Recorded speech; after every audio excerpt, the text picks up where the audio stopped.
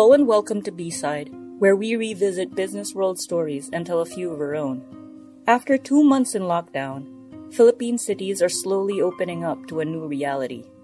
Management consulting firm McKinsey & Company recently released a report that defined this new reality, this next normal, as a time when, quote, we will witness a dramatic restructuring of the economic and social order in which business and society have traditionally operated.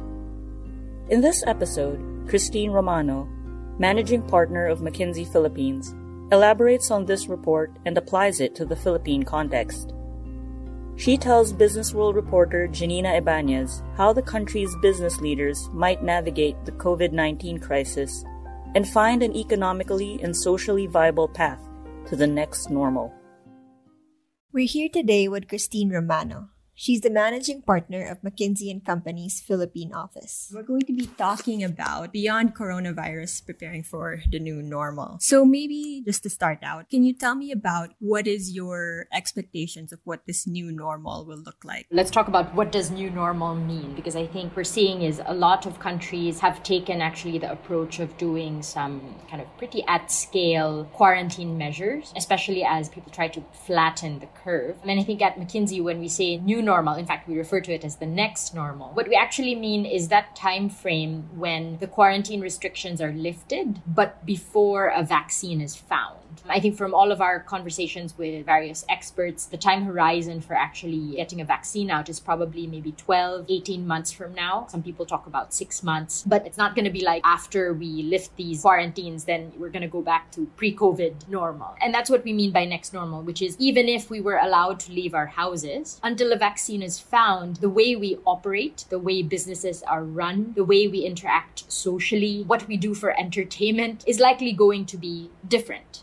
And that's what we mean. So next normal to us in the next 12 to 18 months, what does that look like? Increasingly, we're seeing a couple of things. I think number one, we're seeing that this notion of digital and contactless will likely persist. As you can imagine, kind of even here in the Philippines, because we're not able to actually go out, the premium on getting goods then delivered to us or being able to transact digitally is actually accelerating. I mean, the trend has always been there, but in this next normal, it will be even faster and it will get accelerated even more. So that's one, which is the shift to digital. I think the second thing is also around the resilience of supply chains. I think in the past, there's been a big premium on finding economies of scale, getting the most efficient supply chain. And that usually means consolidating everything in one place because that's the best way to kind of get your costs lower. But I think what this next normal is finding is there's also a risk to that. There's a concentration risk because that country, typically, for example, in China, where all of your supply chain is, encounters a lockdown. I think we're now seeing the effects of that. So in this next normal, there will be a big question around the resilience of supply chains, not just the efficiency. And resilience to us really means two things. No? How can we have the flexibility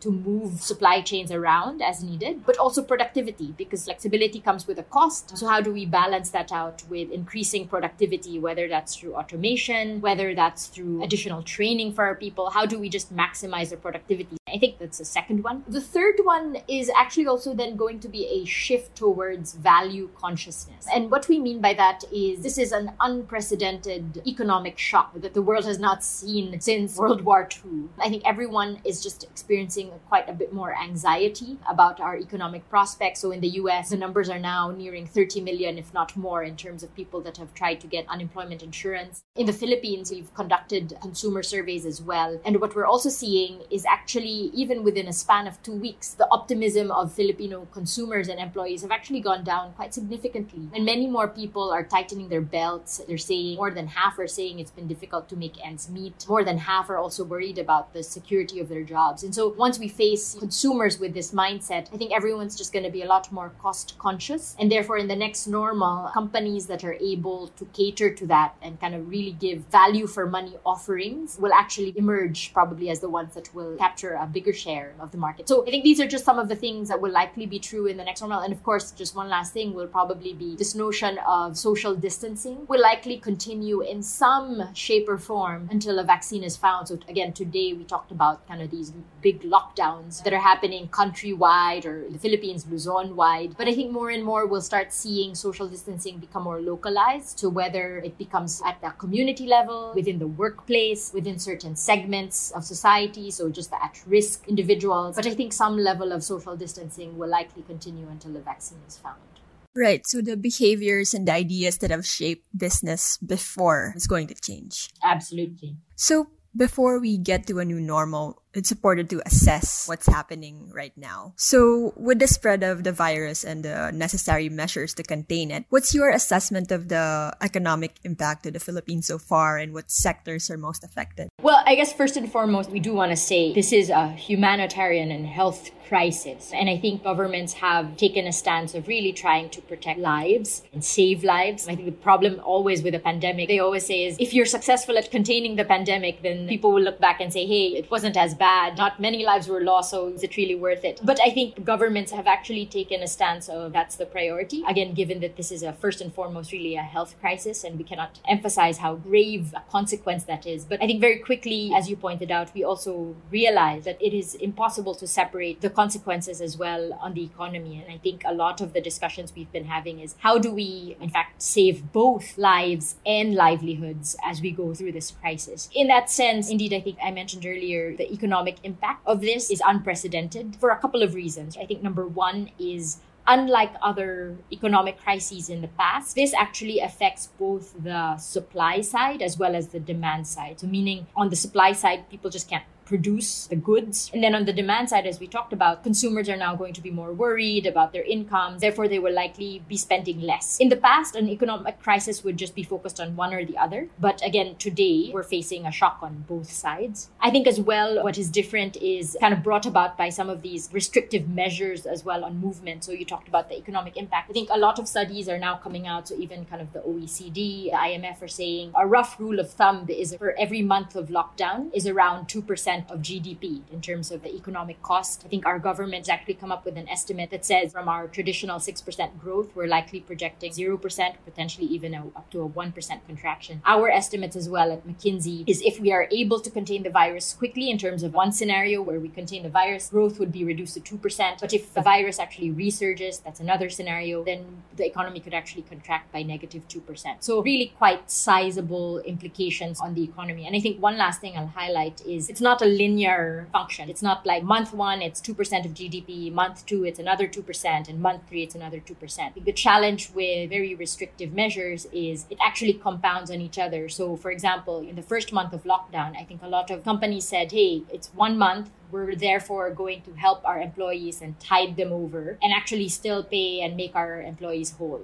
So that's for the first month. But when we did our informal consultation with several private sector members, they said, look, we can do this for 1 month. But if this extends for a second month, we can't do it for everybody. We'll probably only be able to cover employees, maybe only around 30 to 50% of them. And therefore, now you've got people who might be at risk of unemployment. Also for SMEs, the longer this continues, the risk also of bankruptcy becomes very real. And therefore, if there are bankruptcies, that will then also affect the banks, because if they have loaned money, then they won't be able to pay the bank. And therefore, now you're suffering from non-performing loans in the banking system. So the longer a lockdown, it's not just the actual, cost of not being able to operate. There are also compounding effects to be mindful of. Right. So in terms of the Philippines, what are the unique effects to the country, especially which sectors do you think are affected the most? So there will be similarities with a global perspective, but as you mentioned, there are unique features. So on the similarities, I think everyone, given all the restrictive border controls that are coming up, tourism will likely be hard hit across all countries. As well, I think there will be kind of a shift in supply chains and in manufacturing and the smooth operations of supply chains. So that will actually also be quite affected. Now, but what I think is unique to the Philippines, I would say will actually be 3 things. Number one is we actually have a high share of discretionary consumer spending, meaning we're a very consumption-driven economy compared to our neighbors. And out of what the consumers spend, half of it is actually basic supplies and staples, so food, things around the house, as opposed to luxury goods. And during this crisis, the ones that will be hardest hit are actually the luxury goods or the discretionary goods. So because we have less of that in our economy, we're actually, I guess, less affected by the volatility in the markets. I think that's one. I think the second unique feature is actually our overseas Filipino workers. Now, historically, our OFW remittances have actually been quite resilient. So even during the global financial crisis, for example, total remittances actually still grew. And there was actually widespread concern at that time of repatriations and so forth, but it still grew. But actually, this time around, we are seeing the possibility of a contraction of remittances. In fact, for the first time in a very long while for the Philippines. That's based off of an analysis we did where we actually looked at during SARS in 2002, 2003, total remittances actually grew. You could say, hey, we're actually resilient. But when we actually isolated just the top countries where SARS was widespread, so in Singapore and Hong Kong and China, remittances from those countries actually reduced by an average of about 18%, which does suggest that in a health crisis, there is actually an impact to our OFWs and our OFW remittances. And it actually took over a year before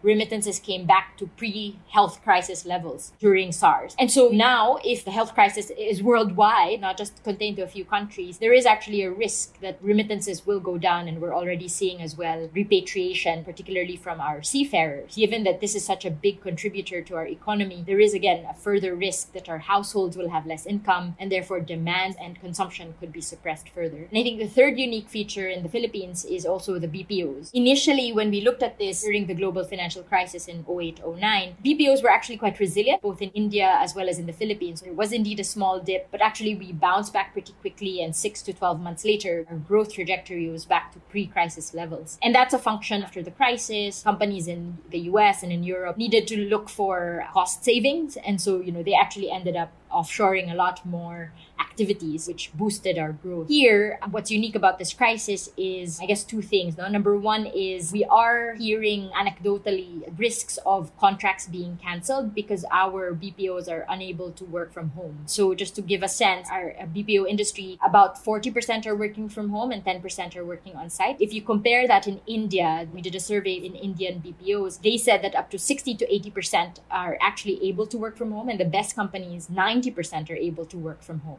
If you think about their customers, they will say, hey, in the Philippines, my capacity has been drastically reduced. And if that persists, some of the BPOs locally, the smaller ones, are apparently having now discussions with their clients that if this continues and they can't work from home, that they will need to shift these contracts outside. And so if we don't enable our BPOs to be able to work from home, there is a real risk of contracts being canceled or diverted to other countries. Once those contracts are gone, they're very hard to come back. The second risk as well that we're seeing is because, again, it's such a global crisis, there will be a push from various governments to onshore jobs. For now, we're hearing or we're seeing it's mostly manufacturing jobs that are being incentivized. But if the crisis deepens or worsens, that might lead to services kind of being onshored. And again, that will put us at risk. So that's something we're closely watching because, again, especially for our BPO workers, which again has been an engine of growth, that could have significant impact as well on the Philippine economy. There have been discussions about what's going to happen with the outsourcing industry. There are people who are of the opinion that a lot of the smaller businesses in other countries that have not been outsourcing, who are now cutting costs, might be more interested in outsourcing. Is that something that McKinsey has been looking at? Again, that's also what we saw during the global financial crisis, which is because of the recession, there was more pressure on costs. And that's what happened then. I think, again, the unique thing about this time around will be because it's so global. As I mentioned, there might be pressure to actually onshore jobs as opposed to offshoring. And there is now a question not just of offshoring and reducing costs and getting efficiency gains, but also about resilience, because they won't just want to offshore to one country, given, again, the risk if that country is on lockdown, then their operations will be disrupted. So there's now an additional consideration on resilience and not just cost. So I think the bounce back of the BPO industry might not be as, quick and might not be as resilient as it was during the global financial crisis. I do think this time around, the BPO sector could actually be at risk of slower growth and a potential contraction. So we'll return to the unique vulnerabilities and opportunities in Philippine business. But before we go back to that, McKinsey has a set of recommendations for responding and reimagining what business is going to look like. So what's your assessment of the Philippines' current response to the pandemic? So we do kind of have this overall framework of how we think leaders should respond to the crisis. So it's actually 5 steps. First, you resolve the immediate challenges in your operations, and it's actually 5 R's. So first is resolve. The second R is resilience, which is addressing the near-term cash management challenges, broader resiliency issues on shutdowns. And the third step is return, which is as countries emerge from these quarantine restrictions, what is the plan of businesses and governments to get back to scale and operations quickly? And then the fourth step, as you mentioned, is kind of reimagining the next normal. Again, up until we find a vaccine, what could be some of these opportunities that you had mentioned? And then the last R is actually reform, which is particularly for governments. What are the reforms needed for sectors, for industries, for healthcare, so that we are prepared for the next pandemic, if and when it happens? So these are kind of our 5 R's, if you will, in terms of our framework on how to approach the pandemic. And I think many Philippine businesses, because we were one of the first developing countries that actually imposed a hard lockdown, many Filipino companies actually moved very quickly on the resolve step as well as the resilience step, really trying to figure out how to cope with the crisis, how to cope with operations, given restricted movements. And I think we're now at a stage where many companies are now actually planning for the return, and particularly how to return to work safely. What are these protocols that they need to put in place to really protect their employees, to protect their customers, because these are going to be our first line of defense to avoid a resurge. Then I think once people kind of have, and businesses have more confidence in that and in their ability to return to work safely, then I do think there is a room for both government and businesses to really reimagine and reform what's next. I think I mentioned earlier, shift to value and so forth. And I think it's the companies that are able to get ahead of some of these trends that could emerge as winners in the next normal. This famous Winston Churchill saying around not wasting a good crisis, because it's an opportunity to kind of reinvent the business, because everyone's assumptions are currently being challenged. Okay, so you were speaking earlier about these particular vulnerabilities that are unique to the Philippines. So how can the Philippines address these vulnerabilities, whether that's in outsourcing or in remittances? So I think there's a sector vulnerability, but I will also mention 2 other vulnerabilities, which is we're seeing that the economic concentration of activities in Luzon, where the lockdown is, really has significant knock-on effects for the entire country, just because such a significant amount of our economic activity is concentrated here.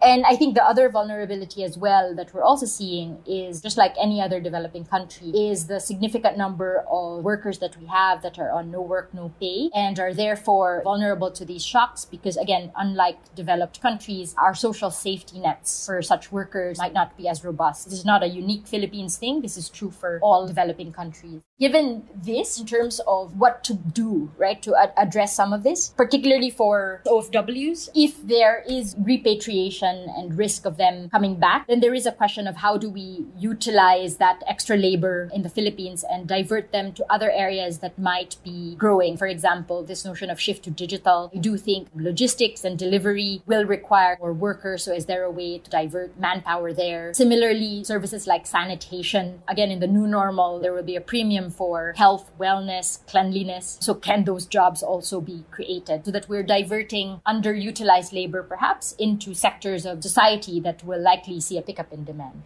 Are there particular opportunities that the Philippines is seeing? I mentioned that there are opportunities in this crisis. I think we do want to reiterate, first and foremost, this is a health crisis, and I don't think any opportunities would anywhere come to close to compensating for the human and kind of economic toll that this crisis is putting in place. Given, I guess, the shortage of optimism at the moment, maybe it is encouraging to kind of look at these silver linings and opportunities. If I think of what can the Philippines do, I would say, number one, the fact that we're a high consumption economy, much of which is non-discretionary, is actually good. That ensures our resilience. I mentioned digital and the shift to digital, and accelerating that as well could be a good thing. Now there's discussions of accelerating, for example, the national ID to enable digital. There's talk of accelerating all of these regulations to enable digital transactions, which are actually good for the economy. Our neighbors actually in ASEAN, India, have all really progressed on this front. And the Philippines is actually quite behind when it comes to things like digital payments, e-commerce. So it could be a good thing that we are accelerating toward digital. The other one that could be an opportunity is actually domestic tourism. So especially borders remain restrictive in the next 12 to 18 months. And really for our tourism sector, it will be about stimulating local demand for tourism. And I think the last silver lining or opportunity I'll highlight is, again, given the desire of global companies to have a more resilient supply chain that's not overly reliant on one country, I do think the Philippines can actually step up its game and say, hey, I want to be part of that supply chain of different manufacturing firms globally. We're well positioned from a geographic point of view. We actually do have skilled manpower, and actually compared to our neighbors, again,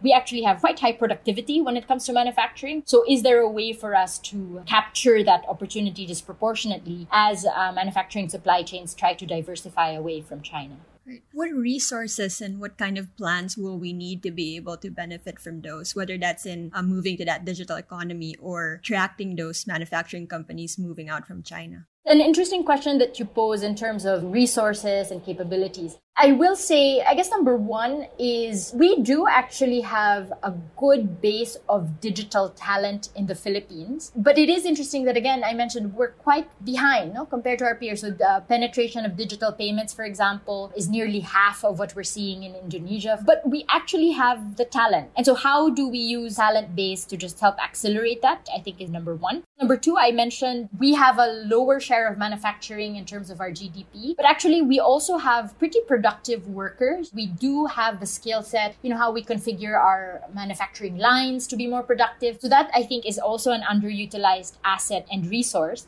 The third one is a bit softer, this spirit, I guess, of bayanihan as well, and just this notion of sense of community. I think, for example, if you look at the US, where their social safety nets are very formal, here is unemployment insurance. I think in the Philippines, one asset that we have, a company is not just a company, especially for the MSMEs. It's also viewed as a community. In some cases, it's literally a family. And so I think there are those ties that can tide us over during difficult times. I'm already hearing, for example, of different MSMEs and companies saying, some owners are saying, look, we're all going to take a pay cut of 20 to 30% across the board, even the owners, and we're all going to share this pain together so that we can conserve cash and we can reduce costs in the coming months, and we will emerge out of it stronger. So there is a sense of that I am noticing that I think could also help us tide us through the crisis.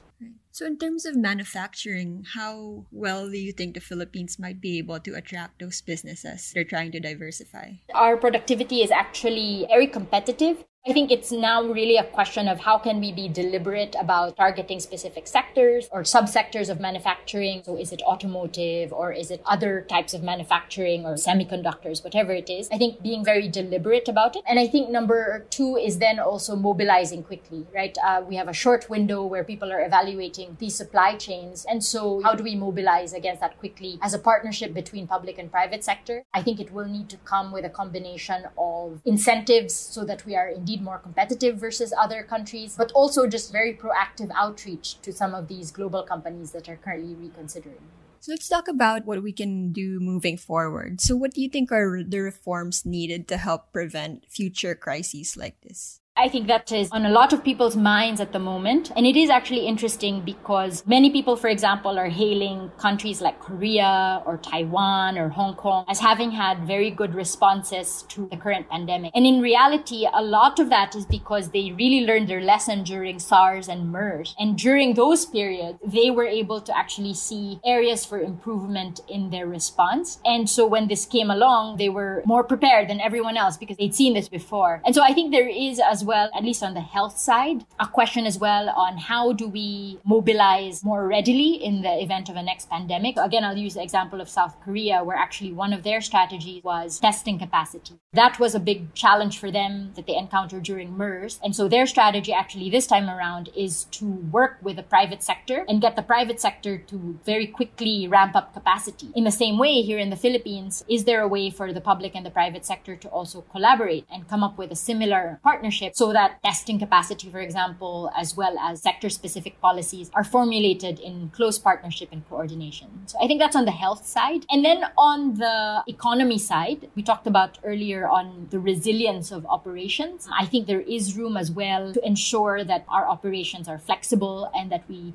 find ways to really ramp up productivity so that when one area is hit, for example, there's a backup plan. Very practically, what this might mean is companies can start asking, hey, how do I have a supply chain that's not overly dependent on just Luzon, for example? Is there a way to have flexibility to also have backup systems or centers or operations in other parts? And again, that just reduces the concentration risk in one area so that the next pandemic or another surge comes, then companies are not as hard hit. So in terms of this resilience that you're talking about, I'm sure a lot of businesses are wondering, what can we start doing right now? And what can government start doing now? In terms of a checklist, right now, number one is what would be my protocols to enable my employees to get back to work safely? And how do I train them and give them a level of comfort that when they return to work, they will not be put at risk? So I think that's checklist number one. Then checklist number two would then be, how do I ensure that my operations are geographically resilient so that if one area is down, another area can still keep operating? And that might mean, for example, split operations. That might mean ensuring that their business continuity plans and centers have a geographic lens to them and not just a people lens. Checklist number three is then also to start looking at how to reconfigure business processes and products to start catering to the next normal that we talked about. For example, if I look at my set of products, do I have an offering that will cater to my value-conscious consumers?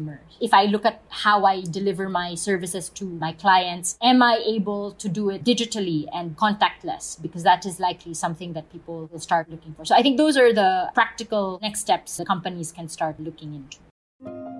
And that concludes another episode of B-Side. Once again, you heard Christine Romano, managing partner of McKinsey Philippines, talking with Business World reporter Janina Ibanez about how the COVID-19 pandemic is a unique crisis that affects both supply and demand. Businesses have a hard time producing goods, and worried consumers are holding back on buying. To adapt to the next normal, companies must rethink their priorities. To quote the report by McKinsey, the pursuit of efficiency gives way to the requirement of resilience. This episode was recorded remotely on April 28. This is Sam El Marcelo. Thanks for listening. Stay safe and stay sane.